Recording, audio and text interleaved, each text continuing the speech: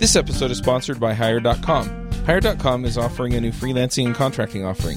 They have multiple companies that will provide you with contract opportunities. They cover all the tracking, reporting, and billing for you. They handle all the collections and pre-fund your paycheck. They offer legal and accounting and tax support, and they'll give you $2,000 when you've been on a contract for 90 days. But with this link, they'll double it to $4,000 instead.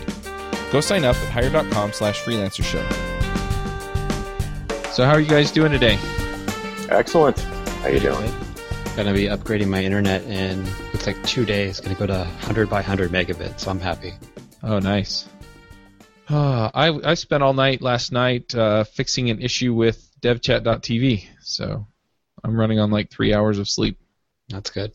Yeah, so if I seem half awake, it's because I'm half awake. So, all right. Well, should we get to this first question?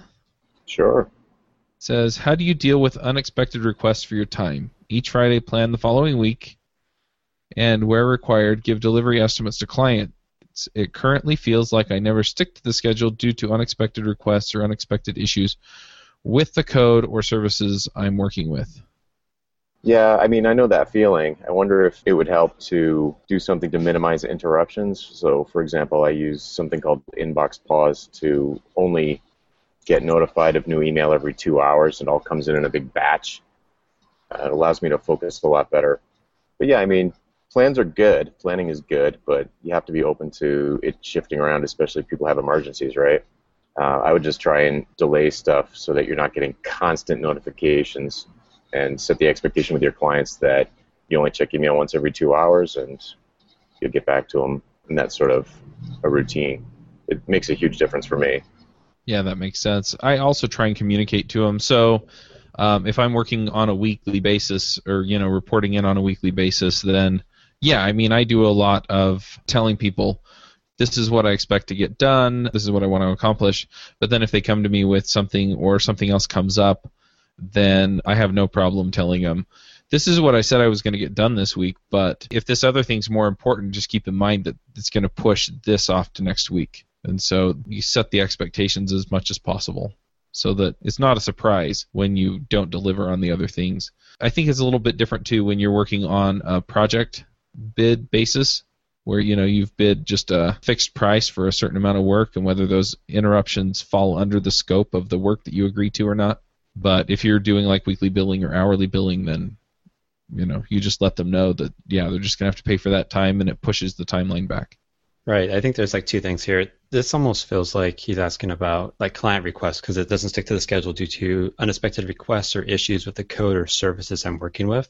It kind of raises another point is it might not be external stuff or it might not be like new things from the client, but it might be like they ran into a problem or a bug or like integrating something's taking longer. Whenever that happens with me, I have a buffer in estimates. So like, if it feels like it's taking longer, but it's not going to be much longer, usually my estimate will kind of account for it.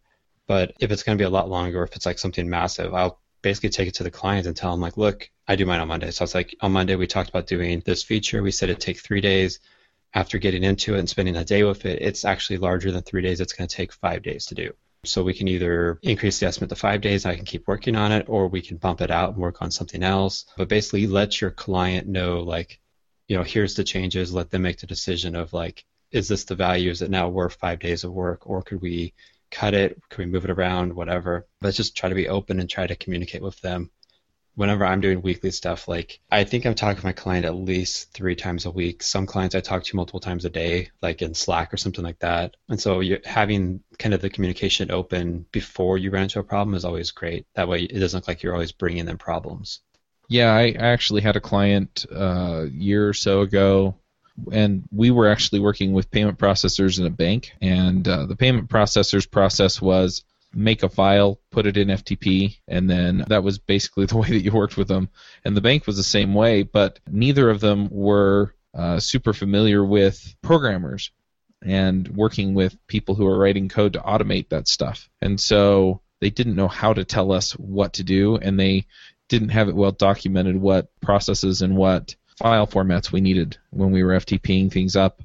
And they only worked in certain ways with certain credentials and things like that. And so just communicating that, and I communicated it upstream to my client, and he failed to communicate it to his client, and they got really frustrated. And so I think really the solution to a lot of this is just being direct and upfront with a lot of this stuff so that they understand what the constraints are, as opposed to them, worrying about whether or not it's going to get done on time, and, feeling frustrated that every time they make a request, stuff doesn't get done. Yeah, I don't know if this is exactly what the person is asking, but in terms of interruptions, I would add that it helps me to put everything in my calendar.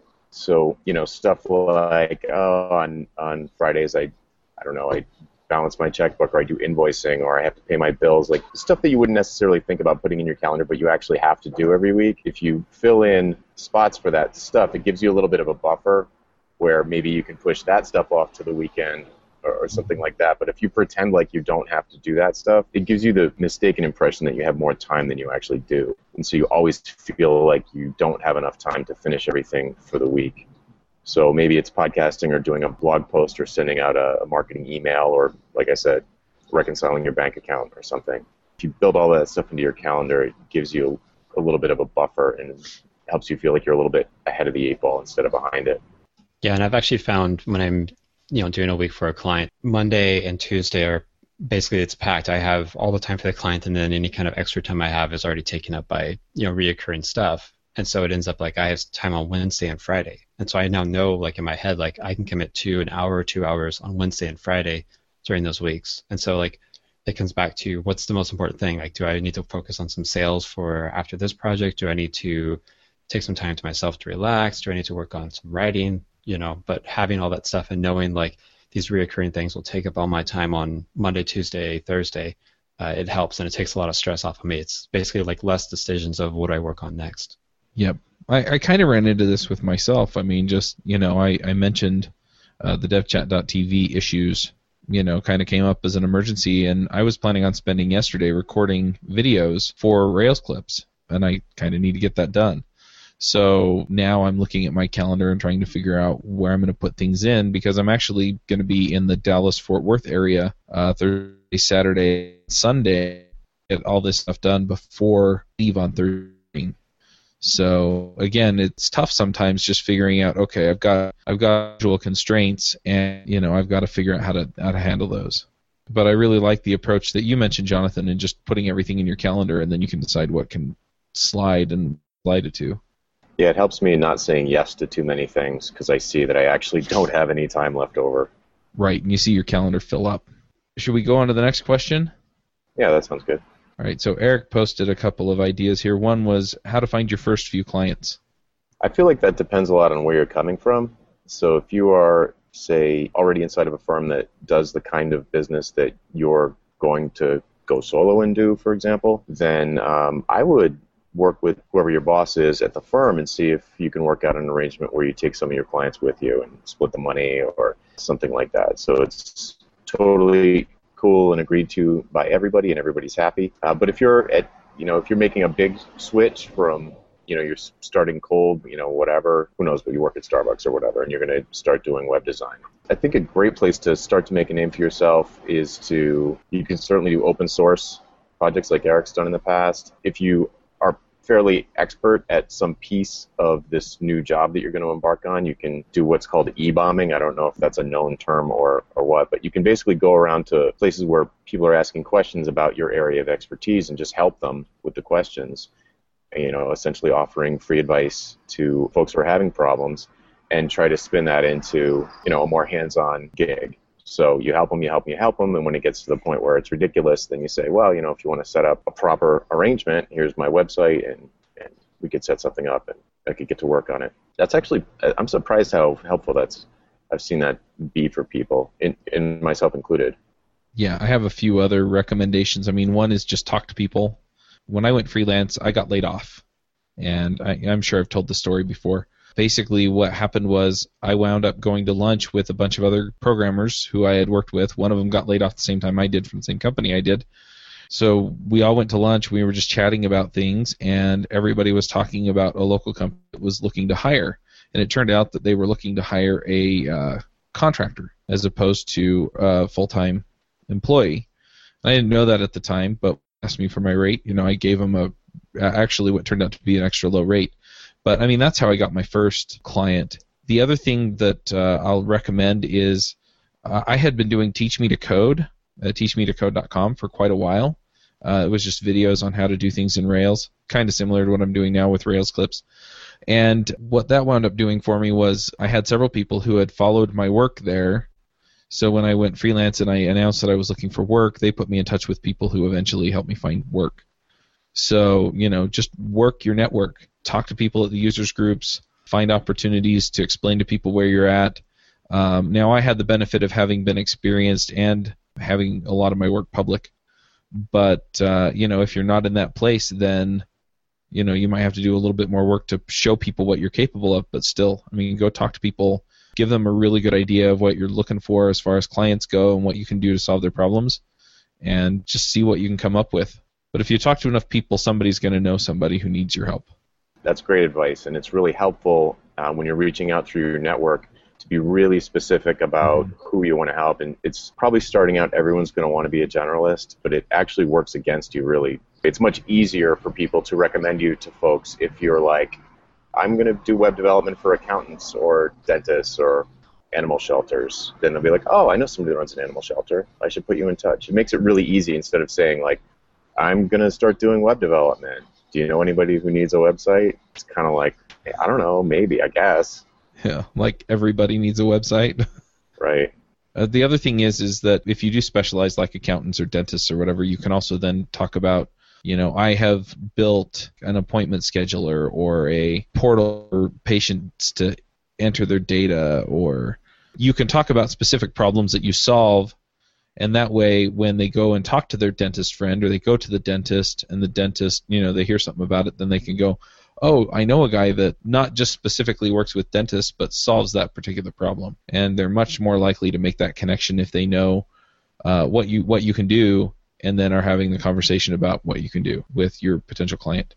Which means don't just think about your business network. You can go through friends and family, your Facebook network. It doesn't matter that they're probably not going to hire you. Like, don't self-select like that. Just tell everybody you possibly can get in touch with that you're going to start doing web development for accountants or whatever.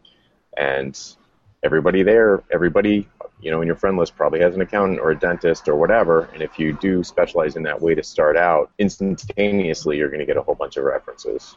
Yep. It's also really easy then to build examples that you can open source or share, so then they can say, oh, yeah, well, he built this other thing, and they can actually, show it off or put them in touch so you can show it off. But again, it's that visual stimulus that, again, makes that connection in their head with what you do and who you can serve. Another thing to kind of add to that is, you can do inbound stuff where you're basically like going on podcasts, writing, doing all that stuff, and that's what's popular, but you really got to do a lot of outreach or outbound. Like, you got to go calling people. So if you do focus on dentists or accountants or whatever, like, call them, pick up the phone, call them, send them emails. You're going to get rejected a lot, but I think especially if you're new to business, you got to kind of get used to that a little bit. Like, you're going to get rejected. My first project actually came through my mom knew someone, and I did some work for them. But every other project after that came up from, like, finding someone who was talking on a forum about some problems they had and contacting them, or doing a lot of Craigslist job stuff. Like, so there's a lot of jobs posted on Craigslist. I'd contact them, and, it wasn't the best work. It wasn't like ideal clients, but it got me basically started. And, I was a generalist at first, and I had several years of Rails experience at the time, but I was even replying to like job boards and stuff like that. They're asking for like PHP stuff. So I was very, very flexible, very, very open just to get, enough income in, get stuff bootstrapped. And I think if other stuff isn't working, you need to have that in your back pocket. It might not be very easy, the exact business you want at the very beginning, but in order to get it going, you're going to have to kind of make some sacrifices and kind of get it started. And then as soon as you can kind of get to like repositioning to like what you really want to focus on, do that. That's true. When I got started, I spent a lot of time on job boards, reaching out to people, calling, emailing, all that stuff. Our friend Kurt Elster, who's been on the show, when he started his web development firm, he wrote a bunch of handwritten letters and went around and slid them under the door of dozens and dozens of businesses in the Chicago area where he's located. And he said it was really successful for him. You imagine getting a handwritten envelope under your door, you're going to open it. So speaking of outreach, that made me think of that. Mm-hmm. It's pretty effective. Yeah, and I think Brennan Dunn, he talks about it on his blog sometimes, but when he was doing the Rails consultancy stuff, he gave basically like a little conference, and like he'd invite people in from the local business. He would talk about something about, dev or whatever for I think a few hours, and then would have kind of like a meet and greet social thing afterward. And he said like that got him a lot of business, and that also kind of gave him a name in the local community, which led to referrals, which was I think the big reason why he was doing it. Yeah, that makes a lot of sense. I want to go back to podcast appearances and things like that because it's also a good way, but you have to give them some incentive to come check you out. If you go on a podcast or anything like that where you're reaching somebody else's audience, you want to give them like a coupon code or a free consultation or something of value, an ebook. Then they're incentivized to come and actually come to your website, get on your mailing list, make contact, and kind of open the gate for you to reach out to them. If you just go on the podcast and they kind of vaguely know who you are, you're not going to get nearly as many people coming to you as if you say, yeah, so come to my website and get the free ebook on how to get more patients or clients or customers from your website, or 10 things that you can do to improve the whatever on your website, and then you can nail down those specific things, the conversion rate or the, whatever it is that they care about. Have more people book more appointments. But, so then they're coming to you because they want what you're offering, and then you can offer your services once they kind of get that freebie and recognize that you know what you're talking about.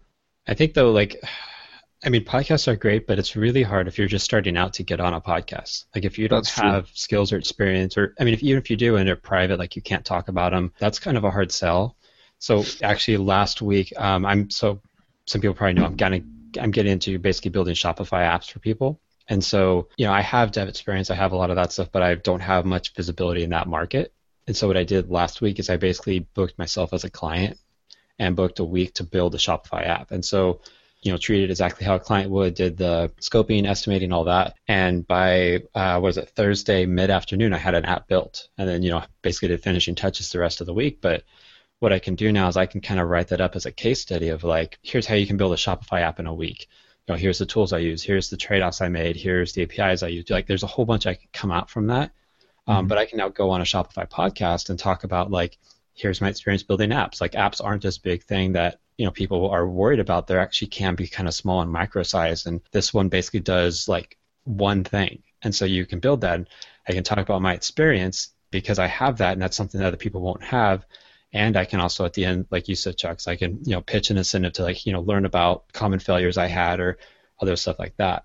And so sometimes you might have to actually kind of invent some expertise, like go out and do what you're going to be selling and show that you're an expert by doing it yourself. Like a lot of designers, not a lot, but some designers will actually do designs and mock-ups of fictitious companies, do that sort of thing. And then if you can talk about it or talk about the design process or write about, the different steps you've gone through, like that's a good way to kind of bootstrap and get that expertise showing first, which you can then use to do case studies or get on podcasts or write about or whatever you want to do.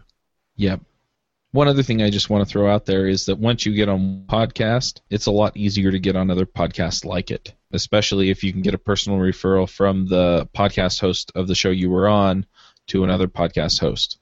And I'll tell you right now, if you wanted to be on one of the shows that that I produce, it's a whole lot easier to get on if you're being referred by somebody who's already been on the show and had a great episode. And so, it's just like with clients. If you do good work for a client, they're happy to refer you. You basically jump through a lot of the hoops automatically. It's personal trust. Yep.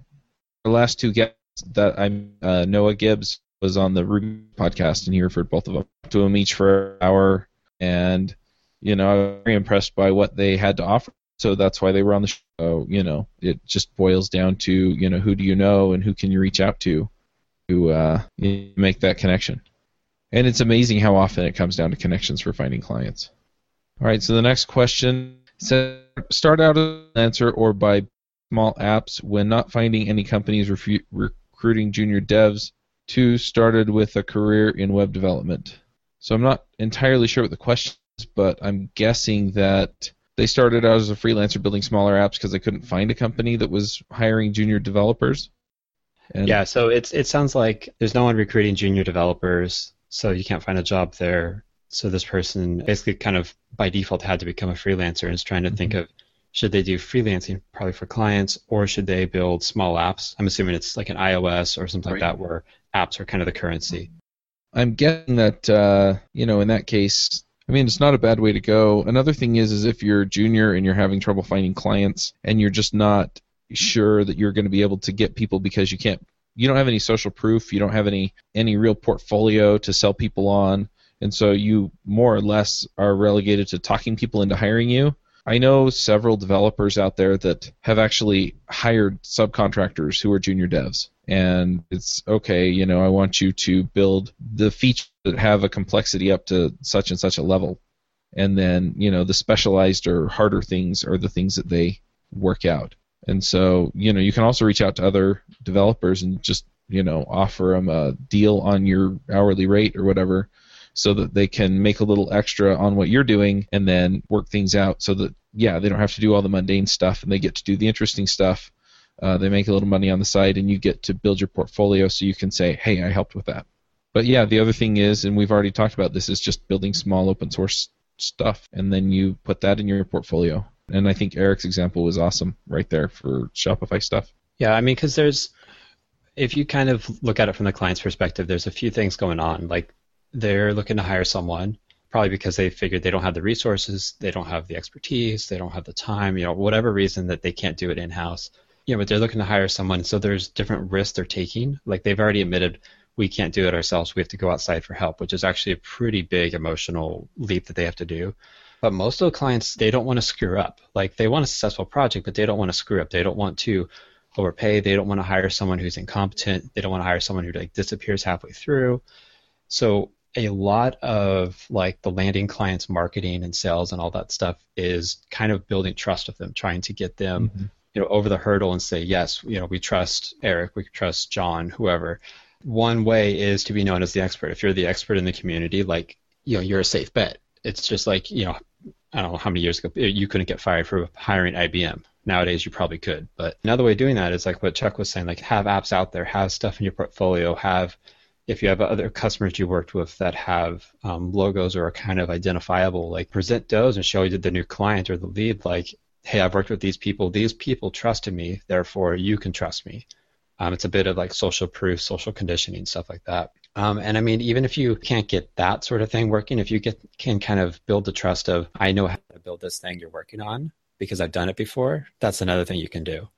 And that's actually, especially if you're a developer, is pretty easy to do.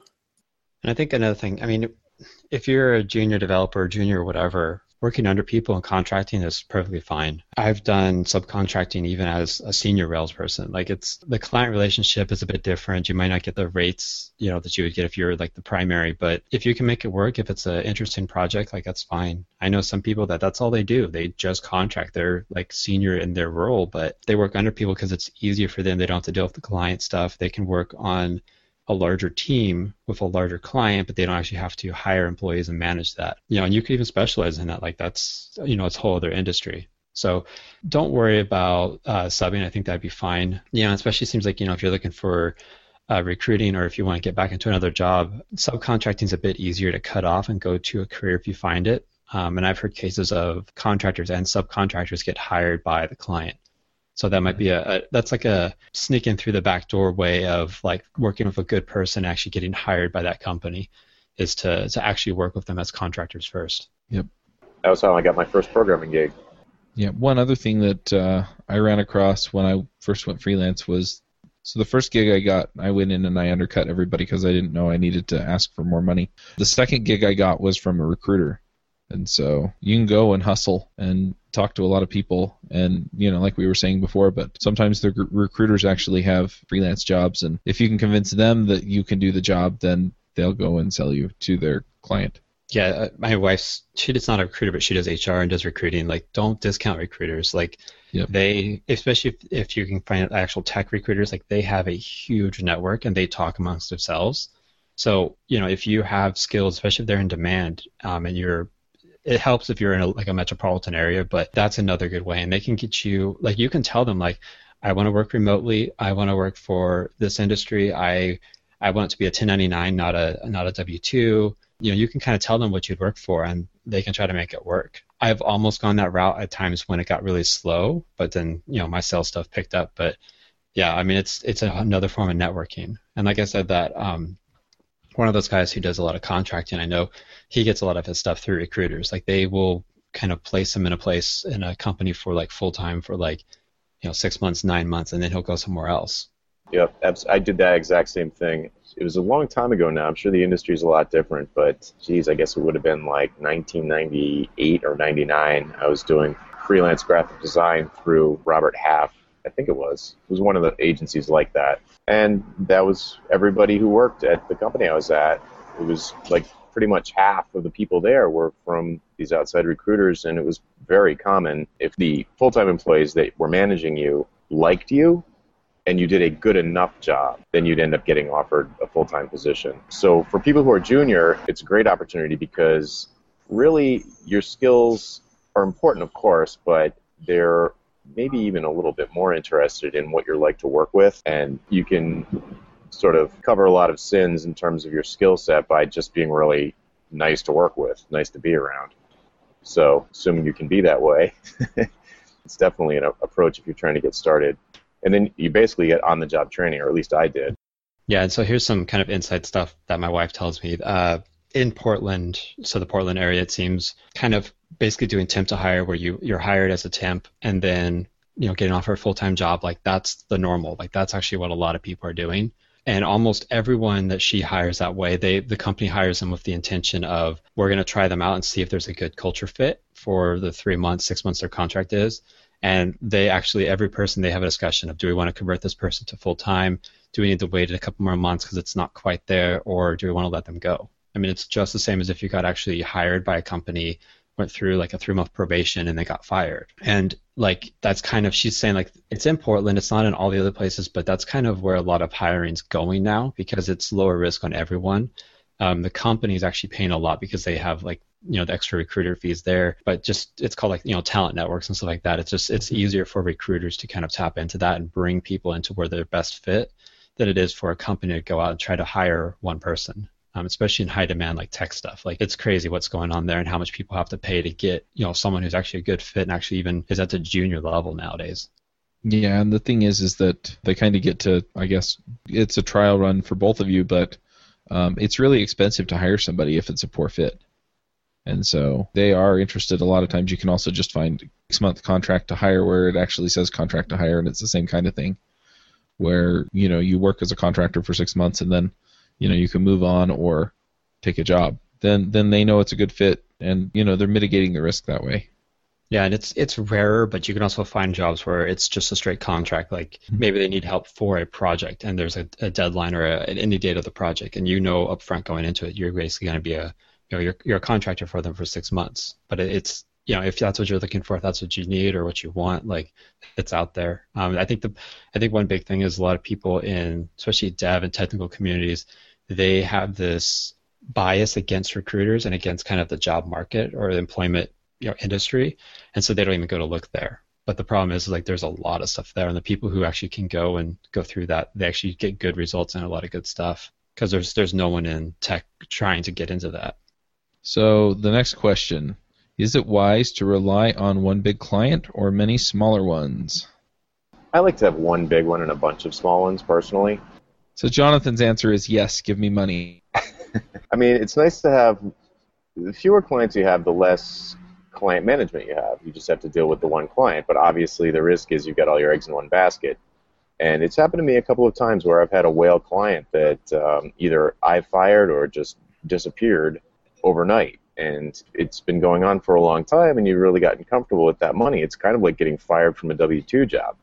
Mm-hmm. So it's really important to diversify enough so that you maybe your one big client is half of your income at the most, and you've got other stuff that rolls up to that's a little bit more diversified.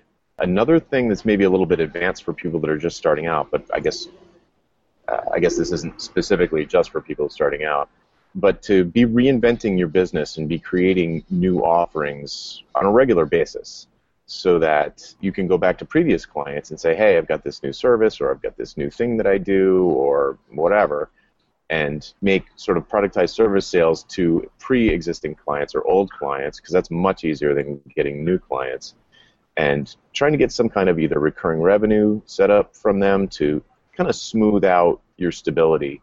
So you don't have as much feast or famine cycle, and then if that whale client disappears for some reason, then you're not like at zero. Because if you get all of a sudden you have no clients out of the blue, you're going to do crazy stuff that will set you back. You're going to take on the first client that comes through the door, whether they're good or bad, and then you just end up paying for that for the life of the client. You end up basically working with someone who drives you nuts or is a bad payer or is a bad communicator. And so you just don't want to have yourself in that position where you've got all your eggs in one basket. Yeah, that's close to what I do. I try to make sure no one client's taking up more than half. And if they do, like, make sure it's on a limited basis. So, like, maybe I have one large client, but it's only a 6-month engagement. And I know, like, I have, like, either past clients wait in the wings, or I have basically whole sales and marketing stuff ready to go if they do disappear or something like that. I found, for me, 2 to 3 clients works good, maybe 4 to 5 at the most. But I cycle them, so I'm not working with them all at once. Like, if you look at, throughout the entire year, the 12 months, they would be kind of here and there, on and off. I have 1, 2, you can kind of consider a third one, kind of their maintenance clients, where I come in, depending on which one it is, every quarter, every 6 months to do a week or 2 of work, and then I'm done. That's really nice because that kind of gives me, it's reoccurring, and like I know it's going to happen. I know they're good clients, they're going to pay and all that. And then I can kind of slot in new clients or kind of more risky clients, I guess, around that. I've had it where I relied on one big client and they didn't disappear, but it got to where the project was extremely bad. It was just it shifted and became a really bad fit for me, and that was hard to let them go. Like, I knew I should have, and I actually held on to it for a long time, and it was hard. Like, it was kind of the you kind of dread being in business, you dread waking up type place, and you don't ever want to get to that place. And so if you can do it by having one client just for a short period, or if you can, manage having a bunch of smaller ones, that's something to avoid. Yeah, I have to say that most of my contracts have been just one large client for a while, and then I'll move on to another large client for a while. And I've had that bite me where, they go their own way, or I fire them or whatever, and I've also had it work out really nicely. And the thing that I like about having just one client is I can just focus on their thing and do a good job for them. And with having a couple of smaller clients, then I have to do a whole lot more time management, which is something I don't enjoy. But yeah, the flip side is that when they go away, if you don't have somebody else who needs your help, then yeah, you've got to scramble to make that up. So there are definite trade-offs, I think, between the two options. And I kind of like the idea of having like one main client and maybe a smaller one that you're, cranking on and on the side. Yeah, what I've had actually twice in the past, I guess, 2 quarters, I've had one large client, and then, I'm doing weekly billing, so like after that I'd bring in like a little client here and there, and then I'd have another large client, and then in that project and have a couple smaller clients. And so it was a nice back and forth. I'm good with the management of time and all that, and I have processes set up, so that helps, but it gives me enough variety so like I can, stay busy with one client, it gets into a flow, it starts working good, and then I stop it for like, we finish up phase 1 and then schedule their next stuff out later on. And so I kind of get a little bit of both. But one thing, basically any of this, like a good way to kind of lessen your risk is to have like a savings buffer. So if you have 6 months in savings set up and you have a big client and they walk away, you're not screwed. You don't have to jump at, like what Jonathan was saying, like jump at like the first person who comes along that's breathing and has a checkbook. Like you can actually be, as picky as you normally are, find a good fit, move on from there. Yeah, if you have my work is different a little bit. So my big clients are usually pretty long term, like 12 months minimum. And there have been times in the past where I didn't take advantage of the fact that that's a very secure situation. I just sort of did my job and didn't think about marketing myself as much and just sort of rested on my laurels a little bit. And these days I'm thinking of it, I'm not looking the gift horse in the mouth as much, where I'm saying like, look, I've got this great long-time client. I'm just ramping up a new one now, so I'm going to have these 2 long-term retainer clients. I sort of fell into that a couple years ago. I was getting really lucky because I had a brand new book out. It was really popular. It was really easy for me to get these clients. I was saying no to a lot of people. And that tails off eventually if you don't keep up with it, which I didn't. So now I recognize that I'm in a really good situation, or I'm back to a really good situation, but now I appreciate it, and I'm using that security to build up a totally different kind of business model, different kinds of products on the side, that hopefully will, start to ramp up over time as, and if this stuff ramps down, then so be it. I've got a new thing. But if it doesn't, then I could have both, because the new thing I'm ramping up is relatively low level of effort. It's the kind of thing that's recurring and can kind of make money while I sleep, so to speak. So if you do have that one big client, then push yourself to come up with something that you could offer that would be very easy to deliver, but would be potentially lucrative and would be setting yourself up as either an expert in your niche or maybe an expert in a new niche or something like that. But take advantage of that security, because it's not always going to be there. Yeah, that's basically exactly what I've been doing. I think it's 16 weeks straight of client work, with the exception of last week was my first week off. And so, have that security. It's multiple clients, so I'm not afraid of one disappearing. Like if one disappeared, it will suck, but it's not like a huge deal. And, during that time, I've been working on repositioning, getting stuff ready to go. And so this is my second week off just because it's a short week for me. And I'm actually going to take a lot of time to get marketing stuff, get content stuff ready to go so like I can get that going, be repositioned, and I am going to be, I think, all of next month, so all of August, I'm booked onto another large client. So basically I have the security of these large clients right now. The hope is once that security kind of not goes away, but it goes down, and I'm at more risk, I have a lot of these other, not necessarily products, but I have these other things out there to make it so I can move into another direction. I can attract, the next big client or the next, phase of my business there. And I think you have to be really mindful of like what your current security level is, what risks you have right now, and prepare for that and adapt for that. All right, well, let's go ahead and do some picks, and then we'll wrap up the show. Eric, do you want to start us off with the picks? Yeah, so this isn't something you can just directly take, but it's an idea you can take. I'm not going to try to pronounce it correctly, but Zapier, it's like an API interconnection service or whatever. Basically, it takes, this web app, talks to this one, and does certain things. I've used it recently. I'm in a few Slack chats, and so Slack is like a real-time chat. It's basically like IRC on the web. But what I've done and what the pick is in Slack you have a thing called starring or favoriting stuff. And so what I've actually done is I set up Zapier so like if I star something in Slack, it actually takes that and within 10 or 15 minutes sends me an email about it with the content, the links, all that. So what I can do now is I can be in Slack if there's like a good point or a good link, I can just click that star and it automatically goes to email, which from there I can actually throw into a to-do list or whatever. It's a great way to, if you follow like getting things done, to kind of get all the stuff out of your Slack inbox and get it into somewhere else. I know another guy sends his Slack stuff to Evernote. And I think I don't know the Evernote term, I think it's like a workbook, but all stuff for one group goes in one workbook, all stuff for another goes in another. So not only does he have all the links and stuff and the dates, but he also has like it's searchable in Evernote and all that. So it's like a neat little thing you can think about. I do similar things with Twitter. Like if stuff started on Twitter, I get an email about it so I can actually go and look at it later. And there used to be apps to do that where it'd send it to like Instapaper or whatever.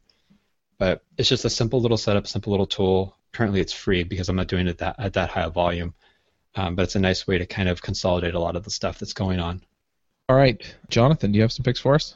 Yes, I've been looking forward to this show because I love the pick this week so much. I couldn't wait to share it with everybody. Hopefully you live near an IKEA, dear listener.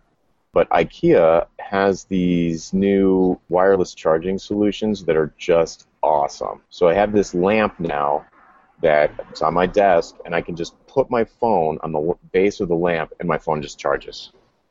It's the greatest thing ever. No wires on my desk anymore. I just put down my phone. It goes beep. It starts charging. The thing is the best.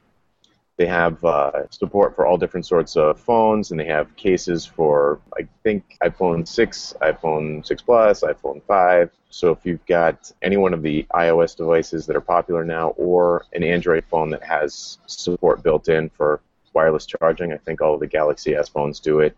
My Nexus 5 does it just built in without a special case.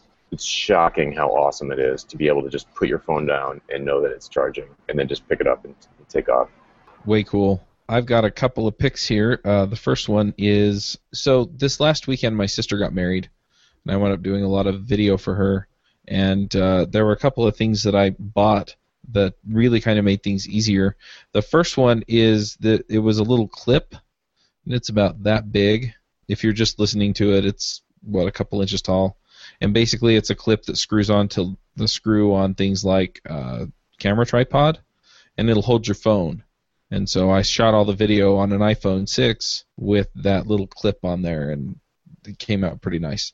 So I put that on the tripod, and then I also bought an action stabilizer, and I'm going to hold up the little brochure that came in it so you can kind of see what it looks like. I don't know how to describe it, but basically it has a handle that moves pretty freely in a little socket, like a shoulder socket. It has counterweights on it, so when you move the camera back and forth, it stays smooth. When I'm shooting stuff with my iPhone 6 or iPhone 6 Plus, I have the 6 Plus, my wife has the iPhone 6, it tends to wobble a little bit, and so by having the motion stabilizer, it cleans a lot of that up. So I'll put links to those in the show notes, but I was pretty happy with the way that the video came out on all of that. So those are my picks.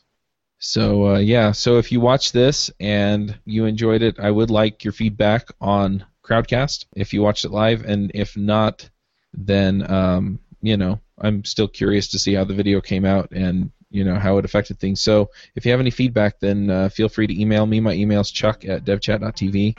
You can also email freelancers@devchat.tv, and it'll reach all of us. So just the feedback, that would be awesome. Hosting and bandwidth provided by the Blue Box Group. Check them out at bluebox.net.